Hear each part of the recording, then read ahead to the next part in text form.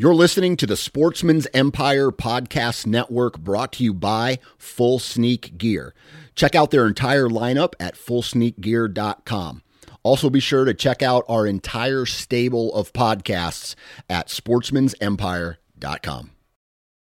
New from Moultrie Mobile, the Feed Hub offers first-of-its-kind cellular connection and control for nearly any spin cast feeder on the market. When used with the Moultrie Mobile app, you can monitor feed and battery levels, run feeders on demand, receive alerts when feeders are clogged, and remotely adjust feeding times. The Feed Hub is ideal for anyone who maintains feeders. Remove the guesswork and save time by planning feeder maintenance before you drive to your hunting property. For more information, visit moultriemobile.com. Hey everyone, before we get into today's episode, I just want to let you know that our friends at Outdoor Edge have partnered with some great brands to help bring your fall full circle with their Field to Freezer to Fire giveaway. Here's how you enter. Go to their Facebook page and sign up to win some awesome prizes and packages from brands including Yeti, Weston, Bradley Smokers, and more. These are some awesome products that will help you process your game, keep your game in the freezer, and eventually cook it for your table. You have until January 15th to sign up, so take advantage of that. Outdoor Edge in the Field to Freezer to Fire giveaway. Go to their Facebook page and make it happen. And if you decide to purchase any products from the website, enter the discount code NATION30. That's the word nation with the number 30 after that, no spaces, NATION30, and you will receive 30% off your purchase. Welcome to the Land and Legacy Podcast. We're your hosts, Adam Keith and Matt Dye. This is your number one resource for all things land. If you're interested in conservation, habitat management, hunting strategy, and rural real estate, this is the podcast for you.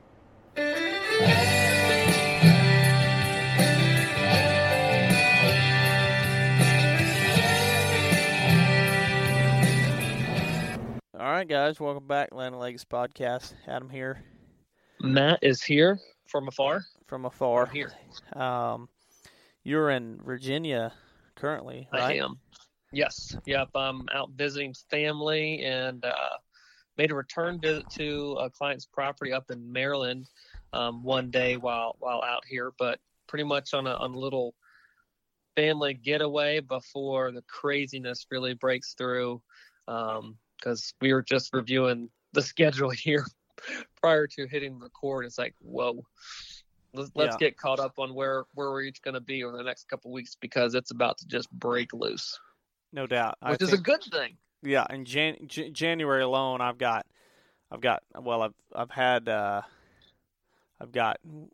going to say Missouri, but that was December 30th. I worked property in Missouri, but I've got Central Missouri.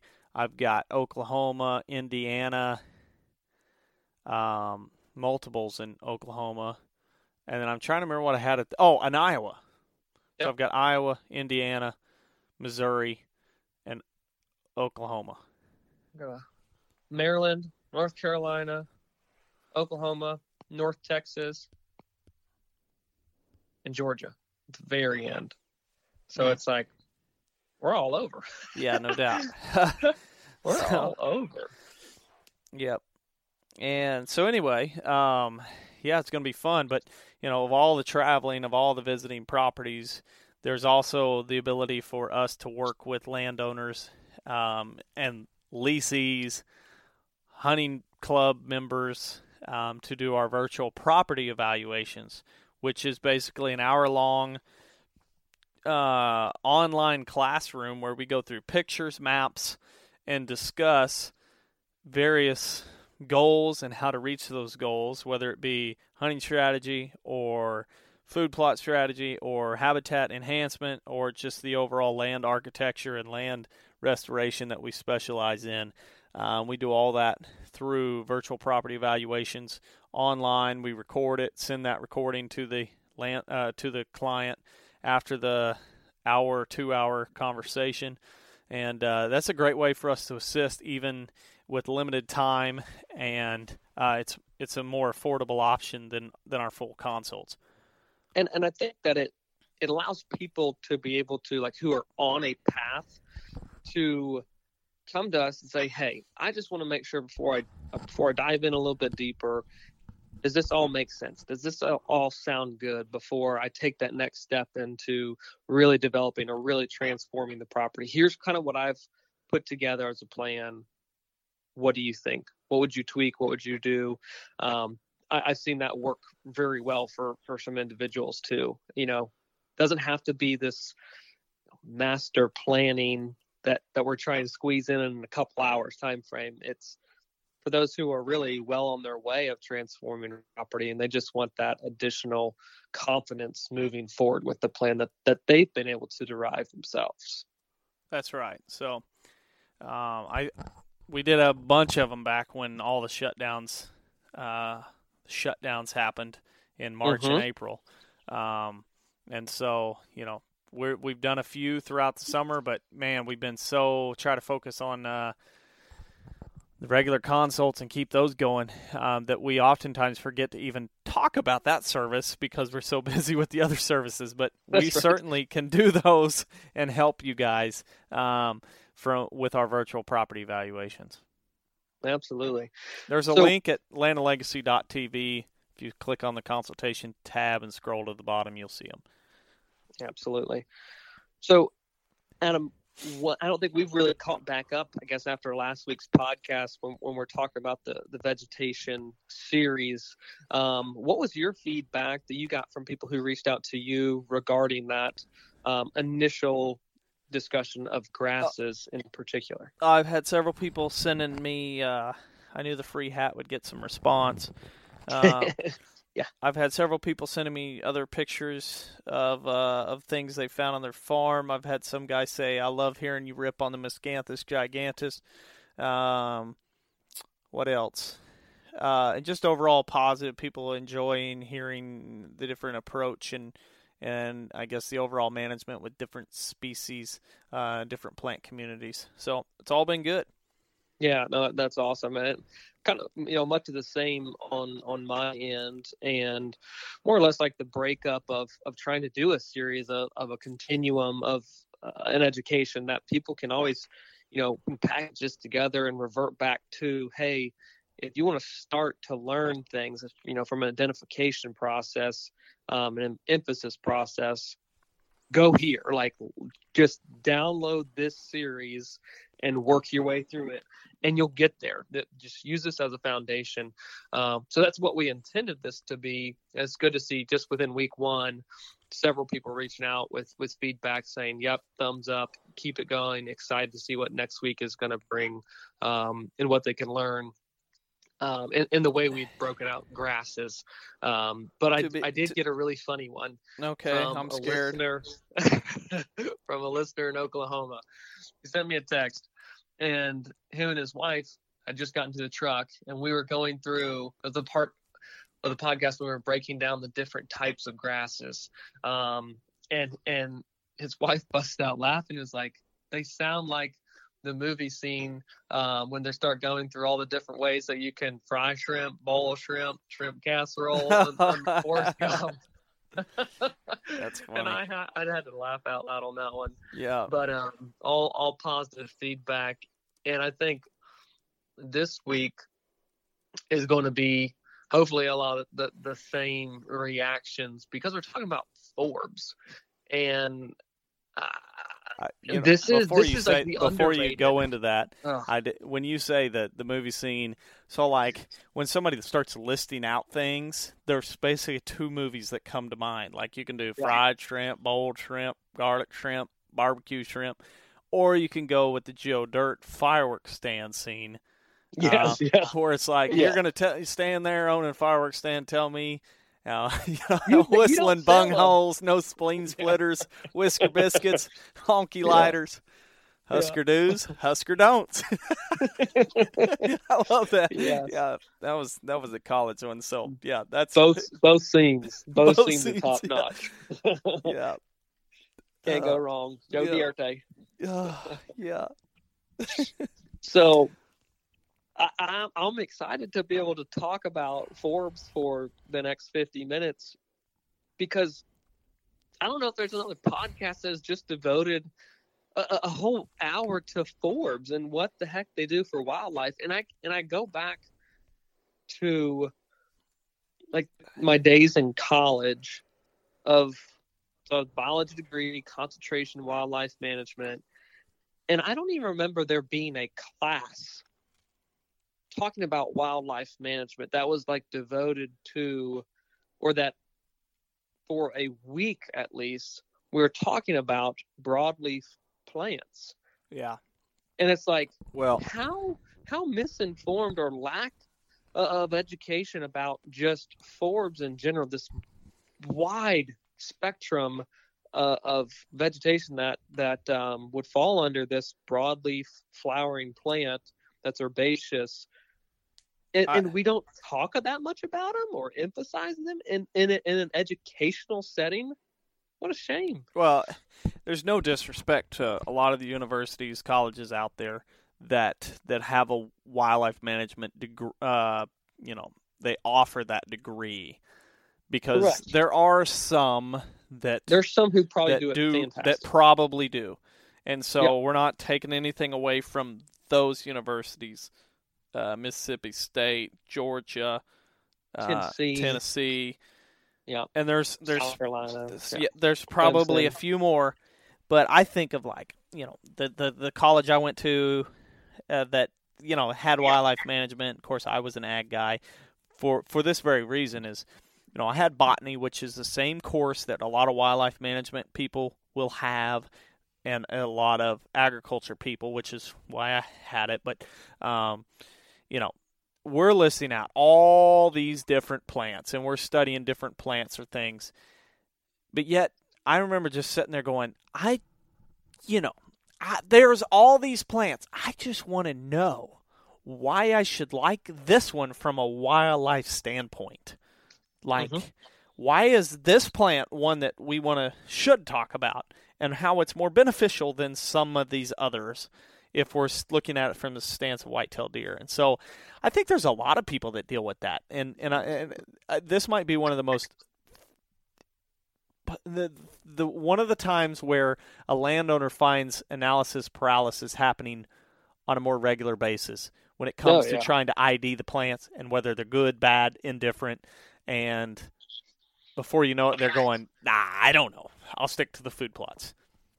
Correct. And then, and so I think with covering forbs, it is going to be fun to talk about the benefits and different ones that we like, and then all the different categories that they could fall into. But I'll say this, as we work through this series, it's kind of fun, a little bit fun, but a little bit sometimes where I'm like ADHD overload, where for us, we almost never do series because typically every single week we have a brand new topic or two. Most of the time it's two, where it's like, this happened this week. That's this podcast topic. Yep. Where doing the series, I'm ready. Like, I want to cover all this and I want to stay on this. But yet in just 2 weeks alone, I've had 4 podcast topics come up that I'm like, gotta wait till we get through the series to cover it. Yeah, and this is man. It's just like, this is foundational. If we can lay out this information, then all these other podcasts, let's just say the 4 that you came up with, or encountered, thought about, whatever, will have more significance because of the foundation that's built upon with the series and breaking it down. Like it just. Man, if you're gonna manage land, you're gonna manage habitat for specific wildlife species, you have to know vegetation and plant species. Just period. There's no way around it. If you want to say, going around it so much. Absolutely. I mean, that's really what a big part of our specialty is going back to native landscape management, because we see huge value in it. From not just deer standpoint, but all the other native species, and it's a lot more affordable than going, nope, you need to clear out all these flat ridge tops. They're going to all be food plot, and everything else can be left unmanaged. That's really not the way we like to approach it. And so helping people identify and learn to identify all these plants.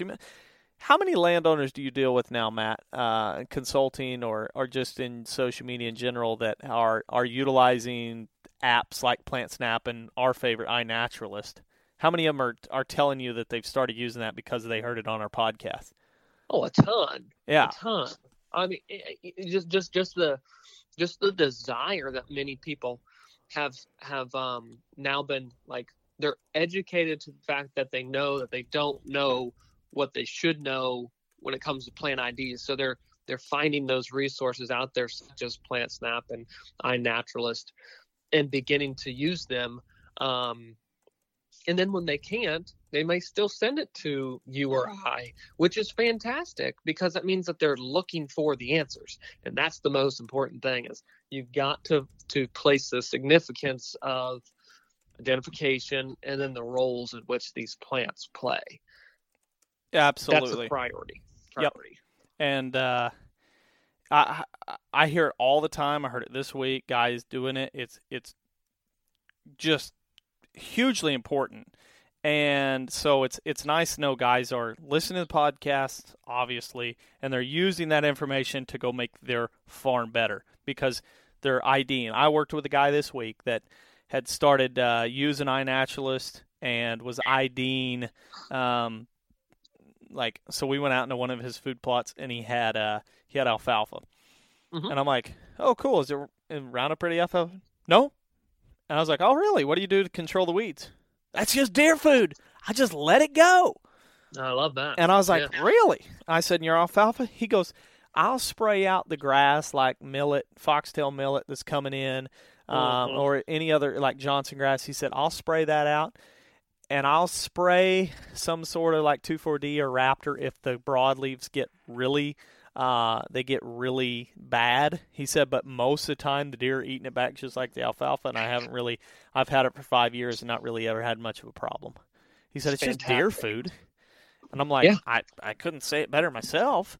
And so, we walked out there in it, and it had mare's tail, and it had some different forbs that we'll cover today. But there were deer browse, and alfalfa looked great. And it was just like, okay, can't complain with this. No, absolutely not. Absolutely not. So do you want to step into kind of the definition of what a forb is? Because I feel like we better. We're 15 minutes in. we better, number one, because of time, but number two, because forb is a word that people hear, but I feel like oftentimes don't wrap their head around what that means or what that does entail. And I try to just keep it super, super simple in explaining it in the field. But a forb is essentially a broadleaf plant. So last week we talked about grasses, and the definition there was a very slender leaf or leaflet. Mm-hmm. This is a broad leaf flowering plant that is herbaceous. So it does not have very much woody stem or structure component to this plant. Yeah.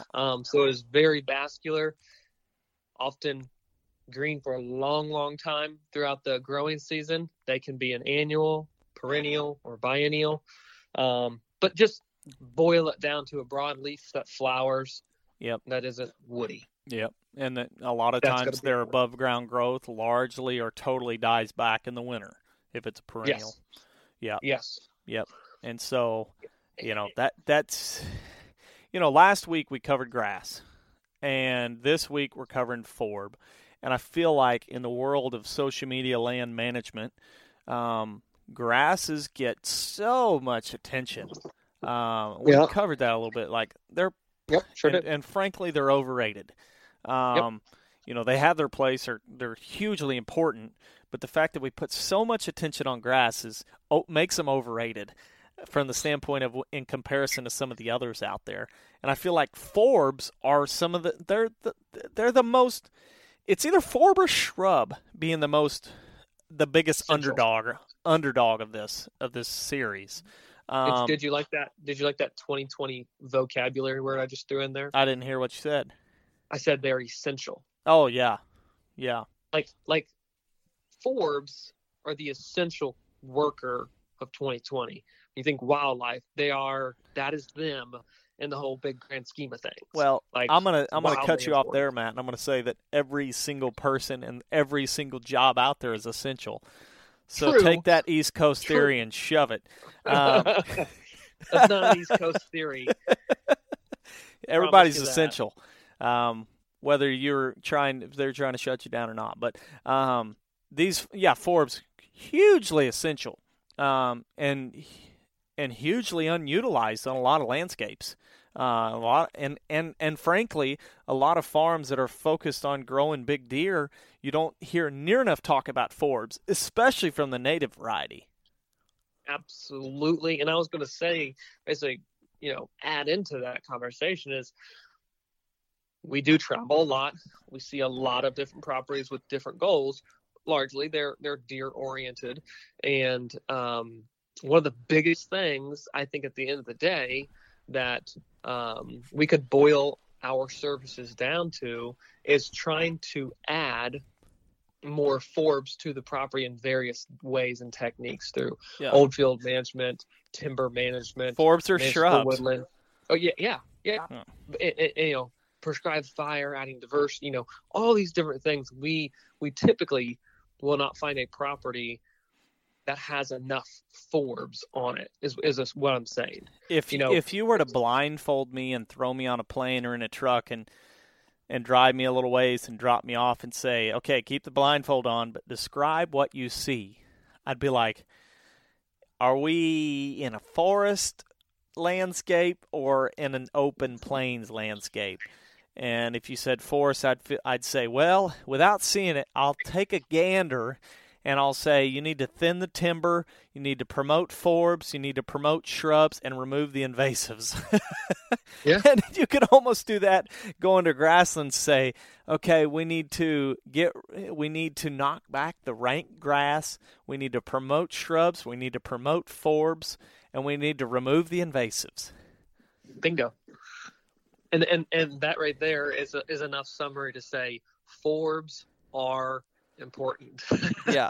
Or we need to manage the aggressive native species like eastern red cedar would be a big one. Mm-hmm. Yeah. So I think everyone has heard, they've heard the term forb. Now we've got a definition to it. Yep. And now I think it's, let's start incorporating some examples of various forbs that people may come encounter with or have heard about, and then say, oh, that's a forb. I got it. That's what they're doing. And I think the way we did it last week with grasses, we talked about, annuals, biennials, perennials, but then we also covered, the food value, the cover value. We'll get into that with specific species later on. We've got to cover, provide some examples first. One of the big differences, though, between your grasses and the forbs is the fact that we covered annual and perennial, and there's not. Yes. I don't think there's any biennials. Well, in forb world, there are a ton.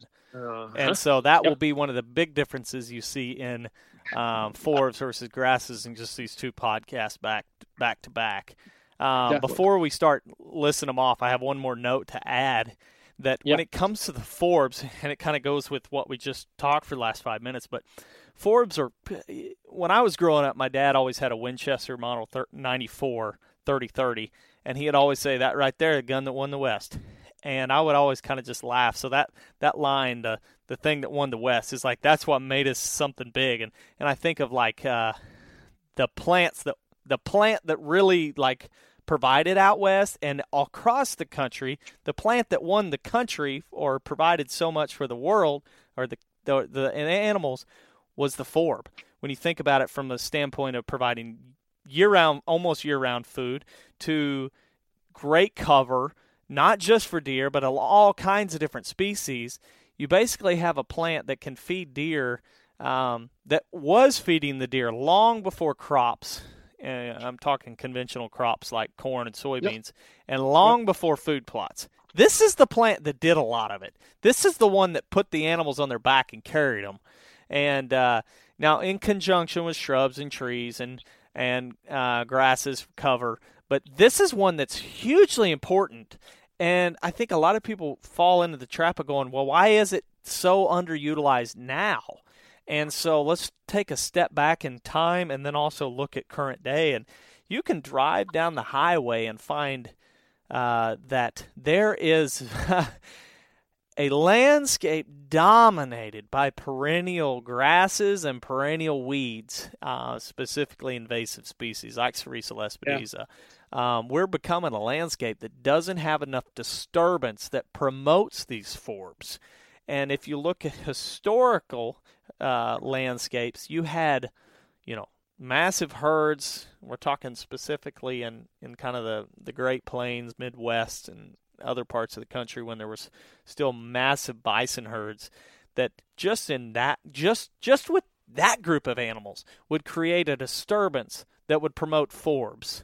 And then you look at just deer and elk helping with the disturbance. There's all kind of disturbance that would promote forbs. So you can't look at the landscape now and say, well, there's not that many forbs. They wouldn't provide that much. They get choked up pretty easy. You can't compare it because there is not the large-scale disturbance that we had historically with both grazing animals, large herds, as well as wildfires. So, well, I have this note for later in the podcast, but you bring up something that I think is kind of important to talk about, and I'm going to leapfrog it back up to the top here. But we talked about it the other day, Adam. I can't remember where I heard this, but everyone's familiar with the Great Plains and how much of the tallgrass prairie is actually, a remnant that, we're talking under 1% still remains of what it encompassed. And so that ecosystem is largely just destroyed and destroyed from a manner that really we're not going to get back. Based on, disking and herbicide usage, it's just gone. Urbanization, all three. Yeah. Big ones. All of it. And so when we look at where a lot of forbs have a potential of growing, we look at timbered areas now. Not that they have always been forested areas, but there is a lot of different forbs that can grow in woodlands and in savannas. And again, when we go and we look at where those areas are, yes, some of those have obviously been lost, but there's a lot of areas, a lot of forested areas that have not had that herbicide urbanization or that deep tillage that has removed that seed bank of rich forb diversity. What really has happened is there was trees growing, fire was removed. Now we have a lot more trees growing because nothing was setting them back, and we have this huge supply of seeds, acorns, hickory nuts, whatever, and now there's trees just growing absolutely everywhere where they hadn't been before. But again, the soil hasn't been disturbed in those sites. Those rich diversity of forbs, those areas, can still be achieved. We can get those things back if we go through and we manage things appropriately. And to me, it's there's a humongous emphasis again on tall grass prairies, but the forgotten aspect of, hey, there's other fragile ecosystems that we could potentially get back if we do the right things and get them back with more success of just a restoration instead of we have to go and completely replace all the seed that was gone. Yeah. We have areas that we can totally get back with the right management, and forbs are going to grow there. Stuff that we may have never seen before. Yeah. And it's that's super encouraging. Yeah. And there's people that are listening to podcasts who are living in those areas right now. It's cut the trees. Yeah. And I you say that, and it brings up, my head starts spinning to another thing to note. And, when you talk about less than 1% or 1% of the actual tall grass and short grass plains that you read about in the history books have been almost completely gone through the tillage and herbicide use and urbanization, and how, you know, the chances of that ever coming back, like that, those are the main three threats to that, to bringing back those plains, those native ecosystems out there.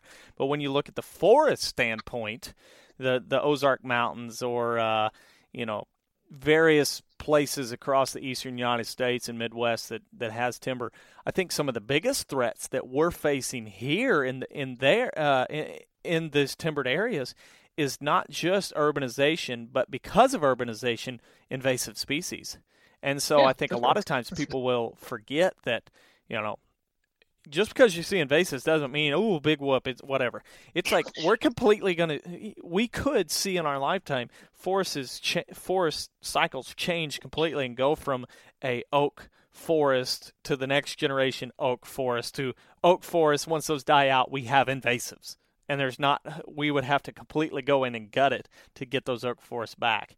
And so that's kind of part of the scary standpoint, and why we should be looking at promoting diversity and restoring native landscapes in the timbered areas, because not only do you get great plant communities, but you can help fight back invasives that are being horribly, just playing havoc on our native species. Well, we'd also just read research the other day of you know, this isn't just an invasive species from a habitat standpoint of upland species, but you know, this was specifically talking about bush honeysuckle and its prevalence along waterways. Yeah. And when the rapid, let's say, decomposing of the leaves was removing the oxygen in the water, and was being horribly it was basically killing aquatic life. Yeah, and from top to bottom. Yeah. So when all these creeks were lined with bush honeysuckle, that influx at you know, November timeframe robbed precious oxygen in colder waters, and it's like, whoa, they're seeing a decrease in aquatic life because of invasives. So it's like, this thing is dynamic. It's not, again, just, oh, we don't have good bedding for deer, we don't have good shrub cover that, you know, deer are foraging on. Like, this goes beyond just that I guess initial game species management side of things we're talking about. Yeah, so let's go ahead and start with the annuals. Okay, so annuals, we've got, and hopefully some of these are going to sound familiar to someone and be like, oh, okay, got it. Yeah, that's 4 in the annual category. But we've got common ragweed, giant ragweed, stick tights, mare's tail, and lamb's quarter. Yeah. Those are all producing a seed within one single growing season, dropping the seed, and then that seed produced in the one growing season is next year's crop. If anybody's been around giant ragweed much, think of the guys down at clients in North Texas, where you can look at a 12-foot, and even our buddy Colby Sharp over at Quail Forever, he sent me pictures, oh goodness, a few weeks back of some giant ragweed that he'd found in North Louisiana that was like 14-foot tall, something like that. Yeah. You know, a seed to 14-foot tall. There is a lot of energy in that kind of plant.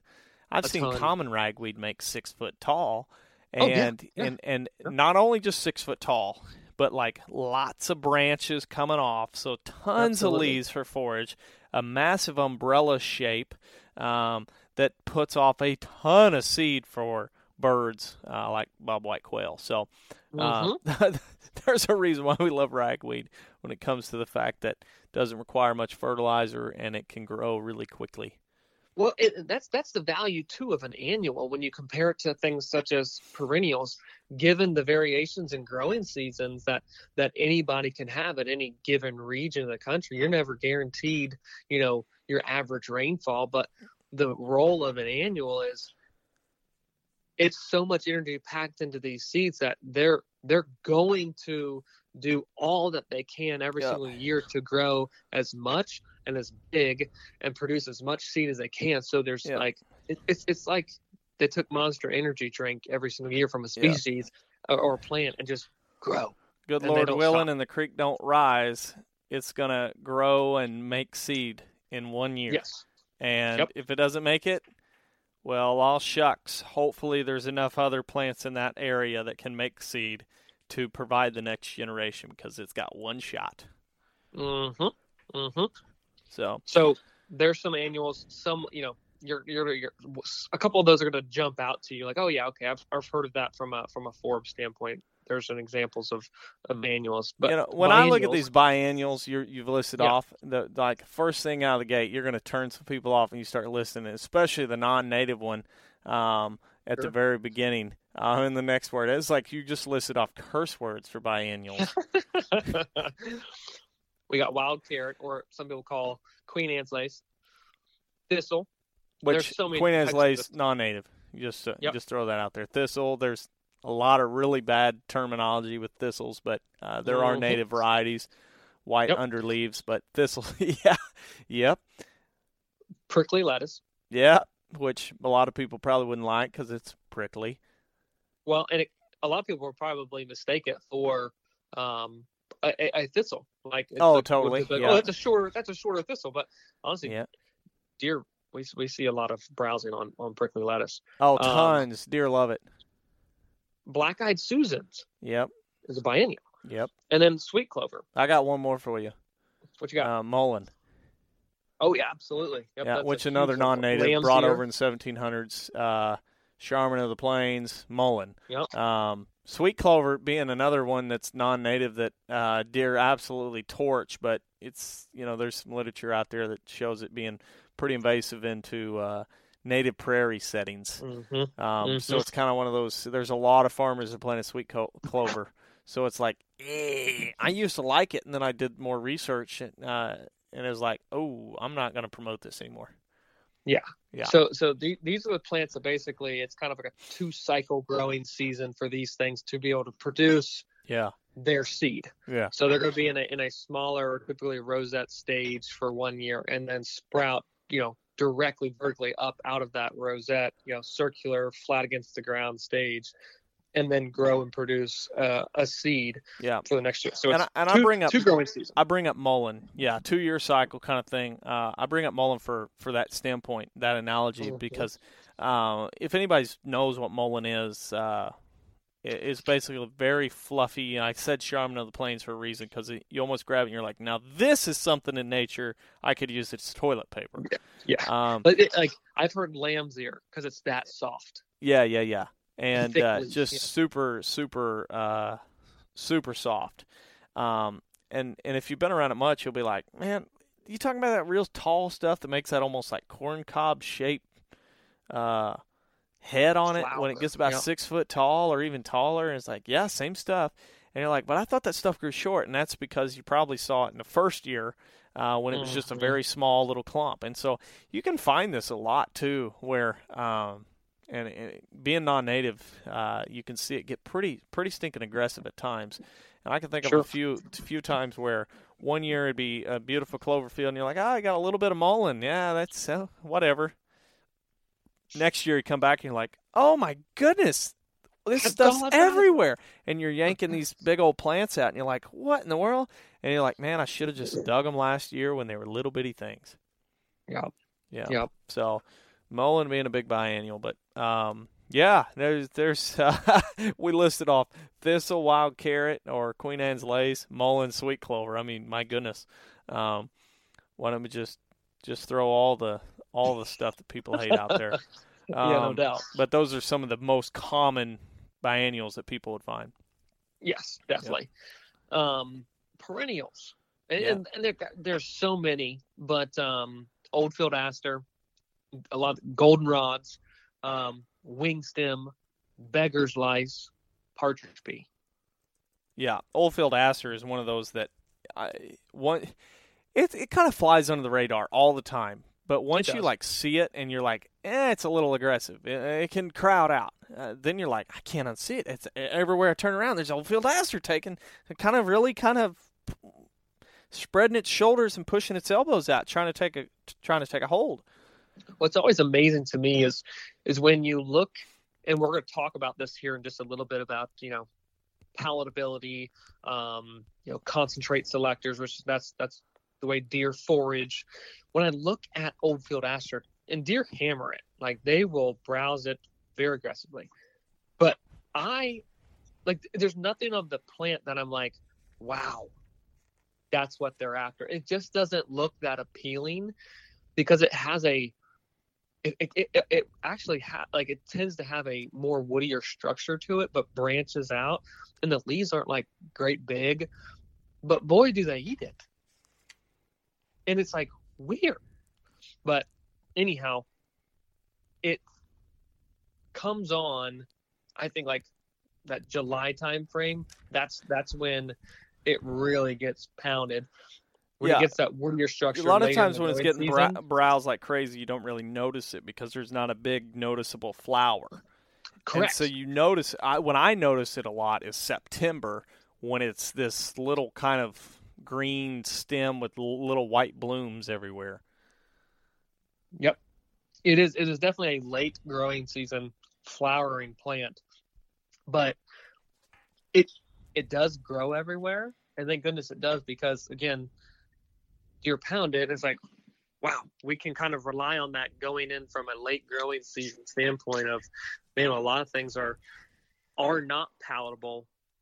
Oldfield aster is. And if you've got that component in an old field situation or in a edge of food plots, edge feathered areas, what have you, they're going to be browsing. Well, the thing about, just list out those first two perennials. You got Oldfield aster, and then you've got goldenrod, which there's a bajillion goldenrods out there, but some of the most common ones seem to they come on a lot earlier, almost spring. Well, they do come on in the spring.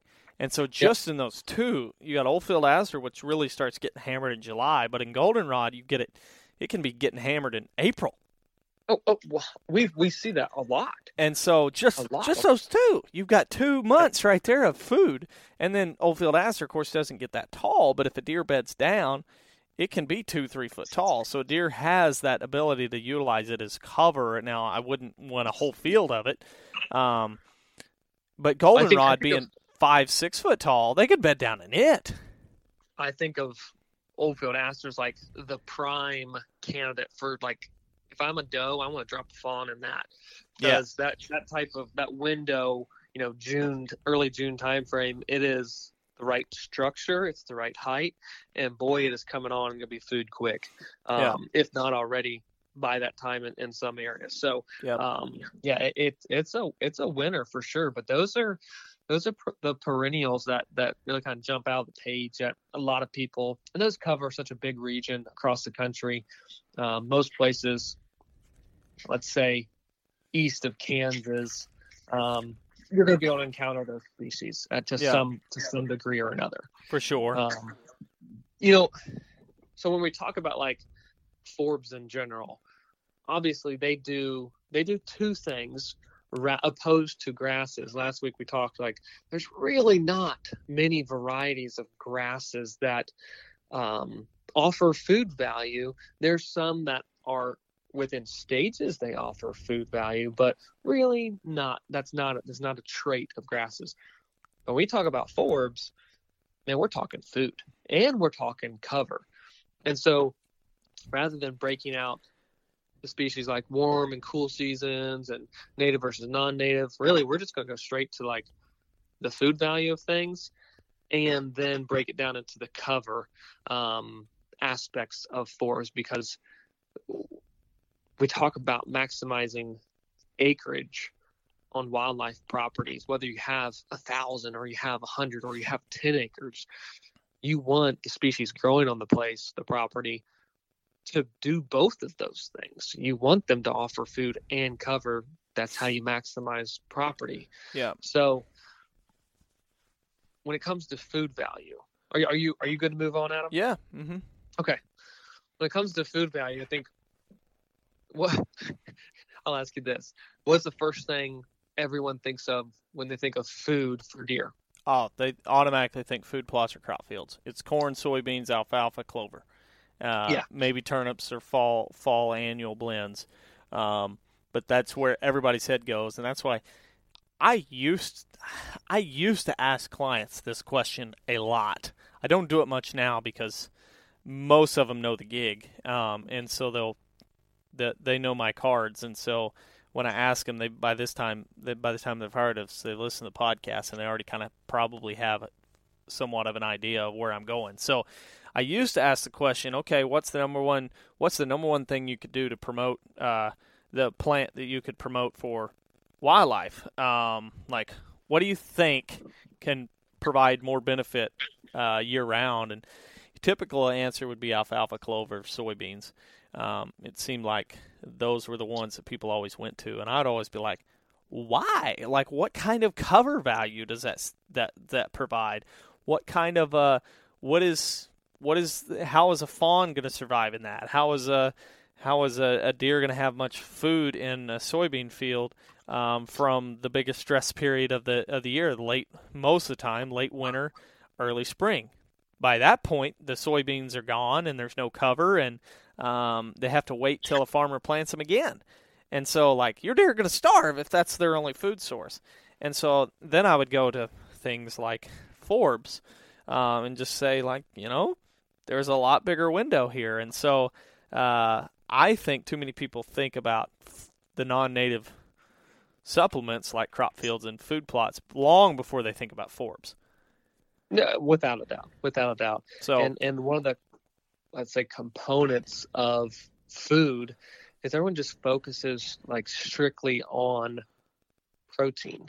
Yeah. Like it's the only thing to consider when we're looking at food, and absolutely it's important. But another term that I think we need to bring into the podcast and discuss, and it's kind of researchy, scientific, but it still has significance if people are doing their own research. They need to be able to understand like the backstory of it, but it's you'll see it as an acronym, ADF, acid detergent fiber, and it's essentially just the measure of a plant component that forages that are least digestible. So it's like the lignin content, the cellulose, the stuff that is just tough to break down. Essentially, there's a score given. You'll see it again, ADF, and then the score, and that's just a measurement of the plant components that are least likely to be digested by any given animals. So it's a way to score the palatability of a plant. And so we're going to go through a bunch of different plants and talk about their crude protein level as well as acid detergent fiber. Because again, there's some correlation to selectivity then.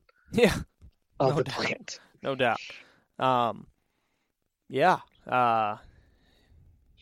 ready to keep going. I didn't have anything to add on that. The other aspect that's important to mention is like protein content. I know we talked about on the podcast many times in the past, and then with clients, supplemental feeding always comes up, but really some of the most intense protein content that at any stage of a whitetail that they're really going to need is when they're fawn, and it's topping out. It's 20% of their diet, and that's the top. And when we really are thinking, bucks growing antlers or does that are lactating or carrying fawns, really 16-17% of their diet needs to be protein based. And so when we're seeing things, all these cool supplemental feeds that are in the 35% and high 20s, it's like, that's way above what they really need.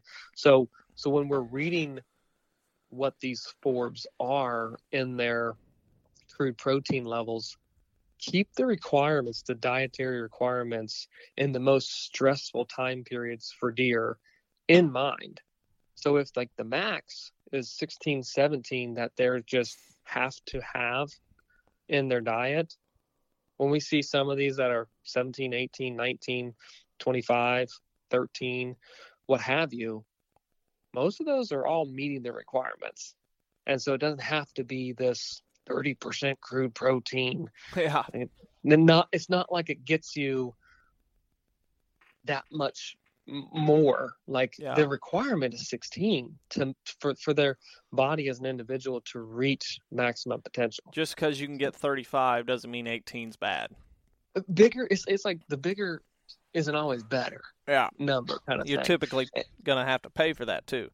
Absolutely. And hey, we're always going to talk about diversity.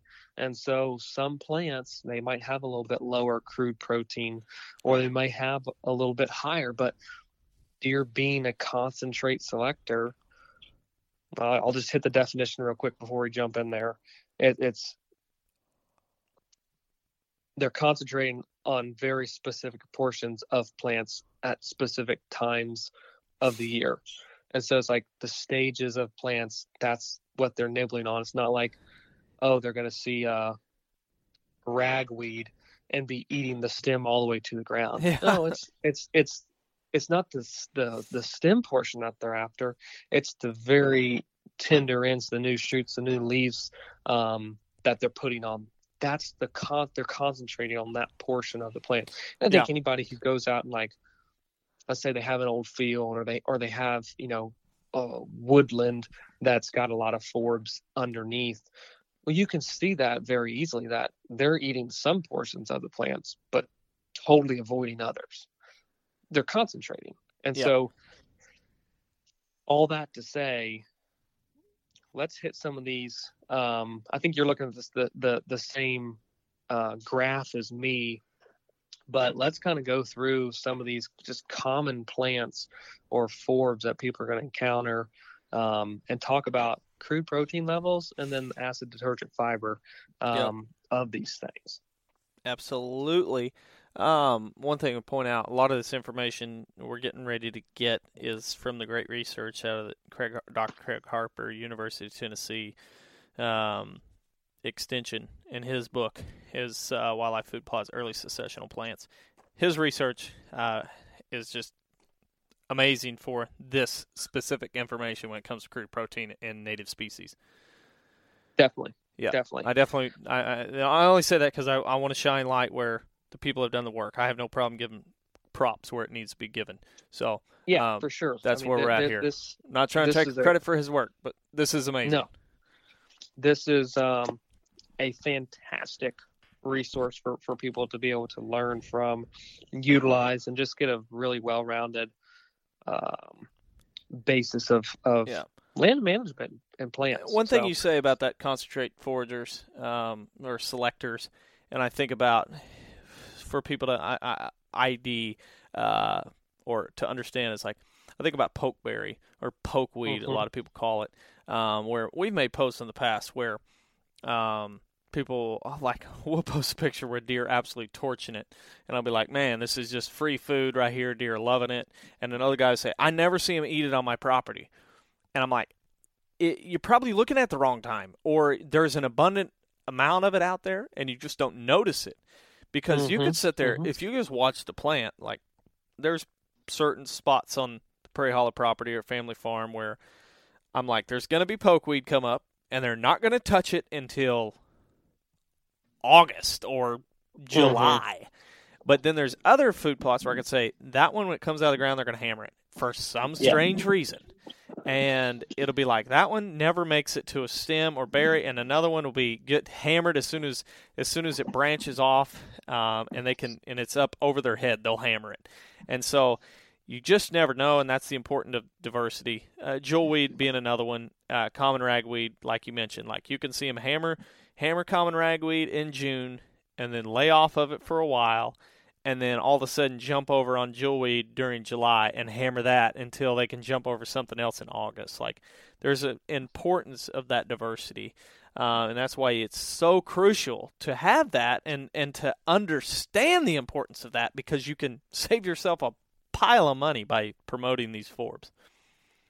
You can save so much, and then you can be offering, again, and we're talking right now food value, but there's cover value out of these plant species as well. And then, you talked about like timing of some people being out there. Well, the other thing is too, I've also seen in on properties where this type of vegetation is so limited, deer are browsing it so heavily, I'm not able to identify it because like there's not a leaf on it. Like I don't, all I'm getting is a stem. I see that they're eating it, but a green stem doesn't tell me exactly what that plant is. Absolutely. And it's like, you don't have enough of it. Yeah. Yep. You need more. Yep. Create more. All right, Matt. Jump into it. I just realized, wowzer, we're letting time get away from us.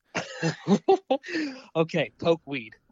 Talk about it. You mentioned it. Yeah. Crude protein level 32, acid detergent fiber 12. Obviously, extremely selected by deer. Yep. That's great cover for broods, in its structure. It's a kind of umbrella type shape. Yeah. I always is seen in like if you cut a tree in the timber, you get a little bit of sunlight in there, and like right where the root wad's at, boom, you'll pretty much have pokeweed. Or you push in a food plot, and all of a sudden there's some dirt clods and stumps. Where you push them all together, and then all of a sudden there's pokeweed. It really follows that disturbance. Seed value for birds, like birds are like the seeds as well. Deer love to rub on it if that's your thing. Yep. It's just it's one of those. My goodness, it's an awesome plant. And those numbers may not mean much to you, and so I will flip back a few pages in his great book, and I'll just go to what's something I go to alfalfa. Everybody knows deer typically like alfalfa. So crude protein typically of alfalfa on average about 24%. Okay, ADF being about 35. So crude protein is really good, but it also has a lot of fiber or a lot of lignin, so it may take a little bit more to break that down. So compared to pokeweed, which is next 12. Oldfield Aster. We just talked about this one. 23.3 percent crude protein, acid detergent fibers 30.7. Yeah, still highly selected by deer, but a lot of it is going to be concentrated on certain portions of the plant if the fiber content is that much higher. Yeah. So then this again, like there's correlations between crude protein and some acid detergent fiber, but this really goes to show how concentrate selectors they are. Yeah.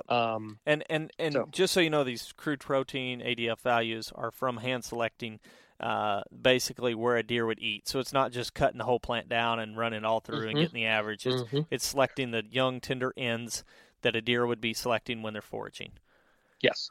So what's another one on the food plot side of things, Adam? That's a good comparison back and forth. You could go with, Ladino clover. Everybody's put that on there, or had planted the Ladino clover most likely.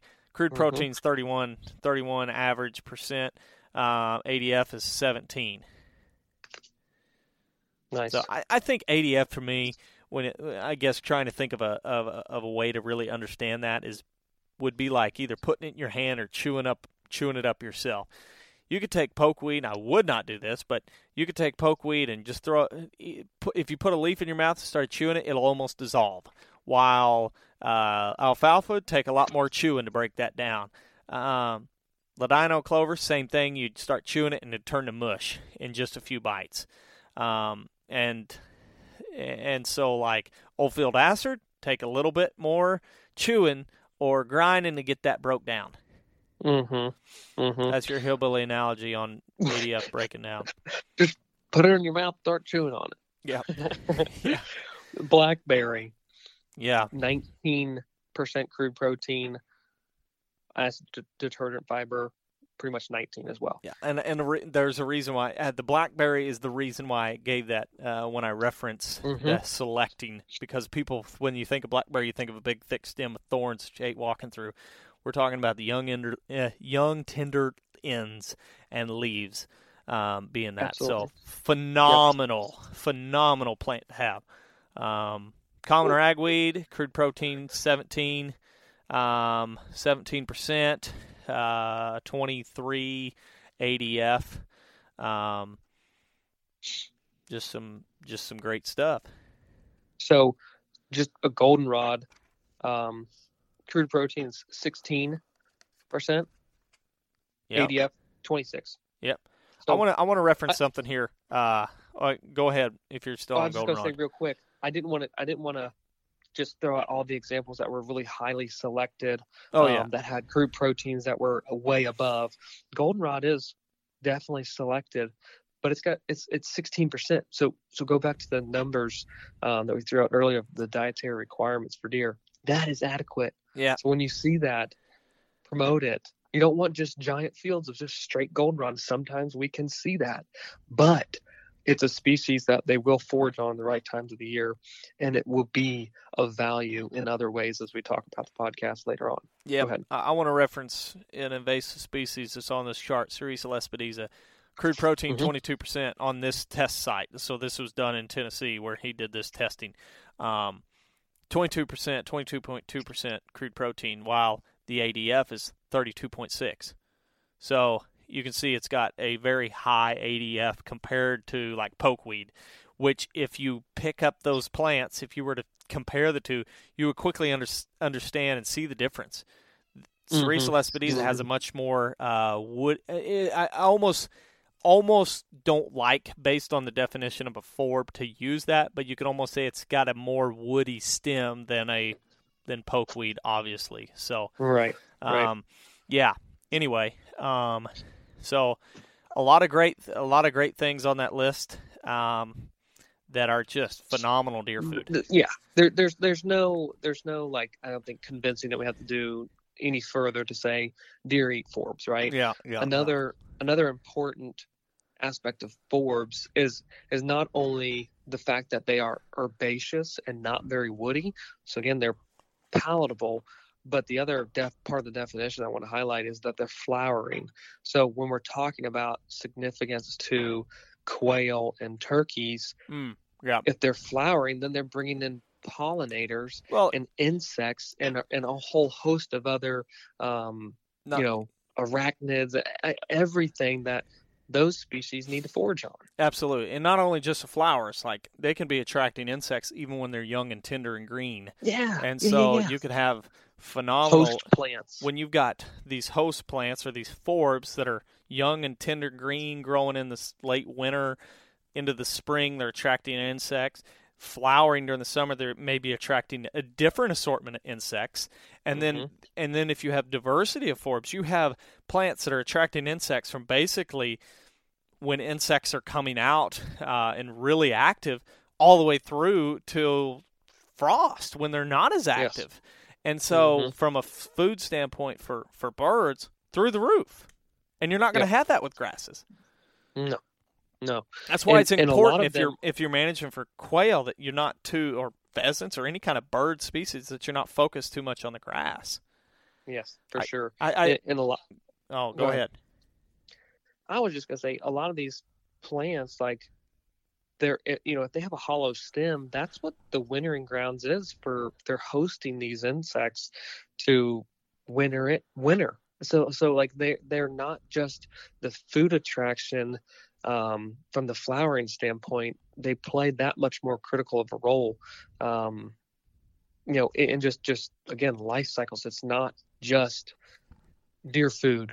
It's not just insect that turkey's going to eat. There's so much more to the role that a forb can play in the grand scheme of things. Absolutely.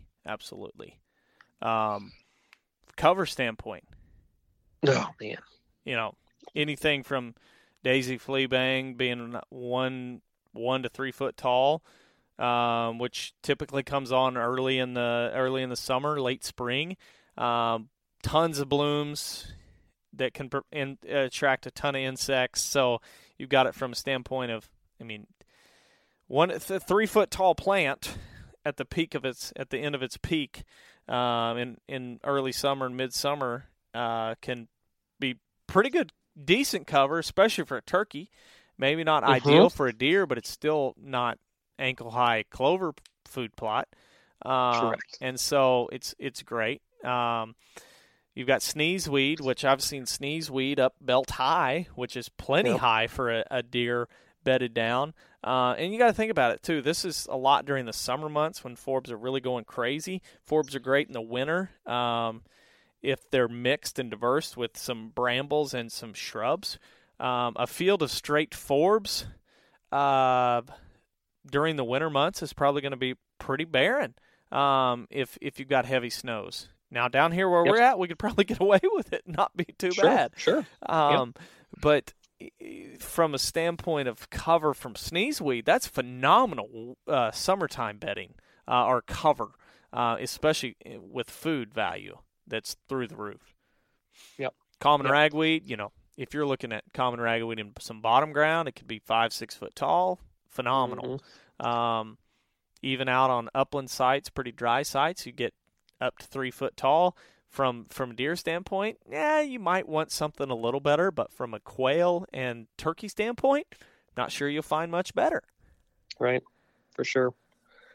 And we broke it down, 1 to 3 foot category, 3 to 5 foot category, and 5 foot and higher. And we're going to give you these examples like I'm doing right now, but it's like so many people think of forbs as just inferior cover, and we're not. Again, just like we talked about the grasses, we're not talking about a monoculture of all forbs that we want on the landscape.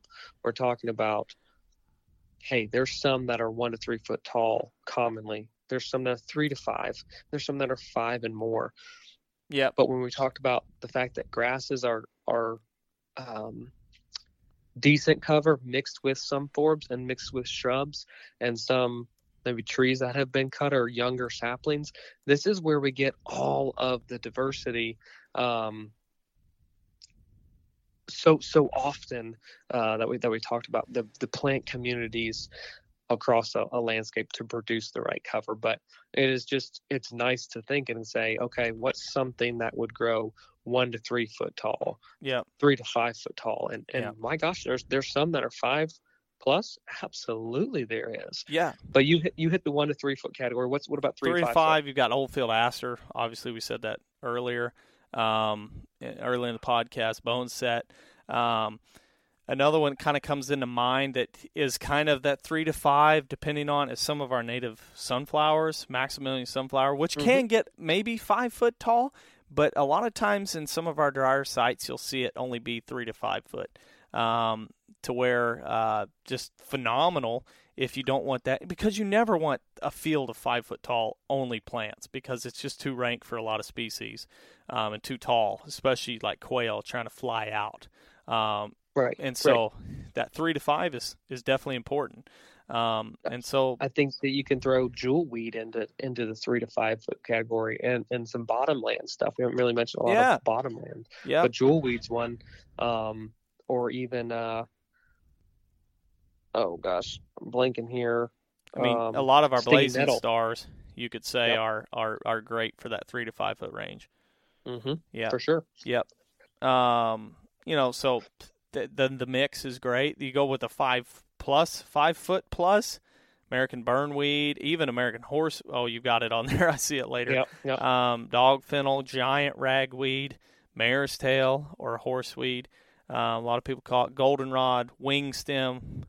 Are all just that 5 foot awesome that people would think sometimes overlook. Mare's tail gets a bad rap from crop country people, but it's still a native species following disturbance typically, or abandoned fields. Yeah, there's been there's a field that's walking across down in Oklahoma, and it was a mixture of goldenrod, ragweed, and mare's tail essentially. And I mean, it was up to my eye level. Mare's tail and then goldenrod was just underneath that kind of shoulder height.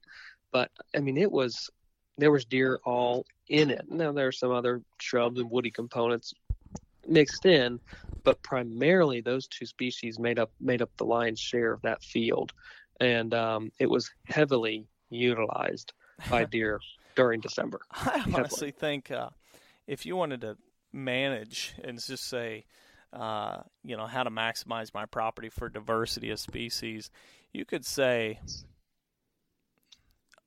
just go out and try to promote shrubs, forbs, and healthy trees and fight back the grasses. And I think a lot of people, if they just did that simple thing, removing grasses, would see an explosion of wildlife, especially bird species, on their property. Because you're probably never going to get rid of all the grass, especially the native variety. Like even broom sedge or little blue stem. Like, if you just had a few clumps of that scattered around, that's still great. If you're promoting the forbs and the grass or in the shrubs, man, you'd be pretty well set. And I think so many times people want to just promote grasses.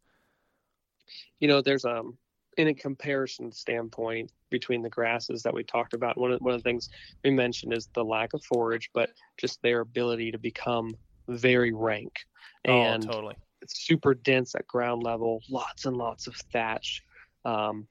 Whereas forbs, you can have old fields, and if again they're managed appropriately, that thatch buildup just doesn't really occur with the forbs. Yeah. Not nearly to the extent that grasses can become so rank, very unusable for many wildlife species. But the forbs you don't fight that nearly as bad. Yeah. And it was food and cover at the same times. Yeah. The other thing I love about just the forbs is, man, it's honestly just kind of humbling to go back and think about, like, God designed it that in the spring you had the flush of the forbs at this same exact time that turkeys were needing refuge for ground nest, quail were beginning to begin breeding, and they needed cover as they're traversing the landscape, ranging out. Fawns are being dropped and they also need the cover, and then the young forage to pawn. It's like, this thing was designed so right. And if you're thinking grasses does that, you're wrong. If you're thinking shrubs do that, well, they play a role, but it's not all. You can't accomplish it all just with shrubs. You can't accomplish it just with trees that we'll talk about in later weeks. Yeah, forbs just play such a fundamental, the beginning of life for so many different things. Yeah. Got to have a forb base. For sure. So let's talk a little bit about management, promotion, enhancement, all the things. One of the great things about forbs is it's so many of them are food that also provide a lot of cover. And so we're really maxing out the acres. We're doing things that a lot of the other plant communities can't do from this long of a window or this big of a window from early in the spring to late in the fall, and even on into the winter. So it's a huge thing to promote forbs. If you don't know a lot of your native ones, you should learn them. And there's a lot of easy ways to manage for them. One of the most beneficial ways is just by increasing your disturbance, whether that be prescribed fire, grazing, those being the main two. There's dormant season disking that we utilize. But prescribed fire, let's talk a little bit about prescribed fire. So many times you see people burning during the dormant season when it's easier. It feels like you can go from fire line to fire line and burn off all vegetation. And you're like, woo, success. But a lot of those fires are promoting grasses. And so if you can try to incorporate some growing season fires to promote those forbs, that's crucial. Those late summer, early fall fires to try to knock back some of your rank grasses. So you're typically doing that during your dry season when you're like, it's hot and dry this summer. That's probably a good time to go promote some forbs. Absolutely. I think of just if you're looking to diversify things, one, you change up your disturbance time, but burning covers so much ground, and it opens the canvas, I guess, for just the new species to come through. And so many of the forb species that you don't see on a common basis, that, the rare things, they require fire just to be able to have a seed germinate. It has to go through that process. And so you can just get so much more rich species diversity by burning, incorporating that into your management regime. And there's not a tool that I'm aware of that you can cover so much ground so fast and it be so impactful for vegetation. You can go out and you can run a chainsaw for an hour. You can get a lot of stuff done, even if you're extremely proficient. But the number of the individual trees that let's say managed or impacted isn't going to be nearly the same amount of species as an individual that can come back after fire and provide something Absolutely for wildlife. You're just not going to find a tool better than prescribed fire for forb production, in my opinion. No. I think one of the other big ones that we use a lot on open ground or old fields or prairies type, and I should really emphasize, not necessarily your virgin prairies or native prairies, but areas that you've maybe, let's say, planted, or a CRP contract is up, but you want to keep it in this probably prescribed fire mixed with, if you want to do the prescribed fire in the winter months when it's cooler and you can feel a little bit more controlled, do that, but then follow it up with the dormant season disking. That little bit of disturbance would promote some of these species, specifically like common ragweed or giant ragweed if it's a lowland site, to get more beneficial plants rather than just the rank grasses. And don't be when you're looking for forb production, don't. The first things to come back, honestly, are oftentimes some of the most impactful ones, like common ragweed. You don't really have to do hardly anything fancy to get common ragweed, and it's way above and beyond sufficient for wildlife usage when it comes to forb production. It's people want, I want these beautiful flowering things like ragweed. I get excited when I see it, but it's not the most beautiful forb that's out there. But when I see it, I know that it's doing and it's working for the purpose of having forbs in those areas. So don't underestimate it if it doesn't have a beautiful showy flower. Absolutely. I mean, what else you want to add when we're talking about forbs? We've went on for an hour and almost 20 minutes about forbs. I know. Just the year-round benefit. I think a lot of times people forget that a lot of forbs are green this time of year. I've got forbs in my yard at edge of sidewalks that I purposely avoided them late in the summer because I wanted to see what they did through the winter. And they're still green as a gourd, 4 inches tall, that if there was a deer to walk through, it's great food. And so it's not the kind of food that you're going to think I'm going to go late season hunt over a forb field. But it's the unappreciated food that's there that even during the winter months can provide benefit, but then, outcompete almost anything during the summer months. So you look at forbs from January through February. Yeah, that's a long span. January through February, you might have a little bit of green vegetation that's growing that can provide forage, but it's more from the benefit standpoint that late winter, January, February can have pretty good cover depending on what kind of forb we're talking about.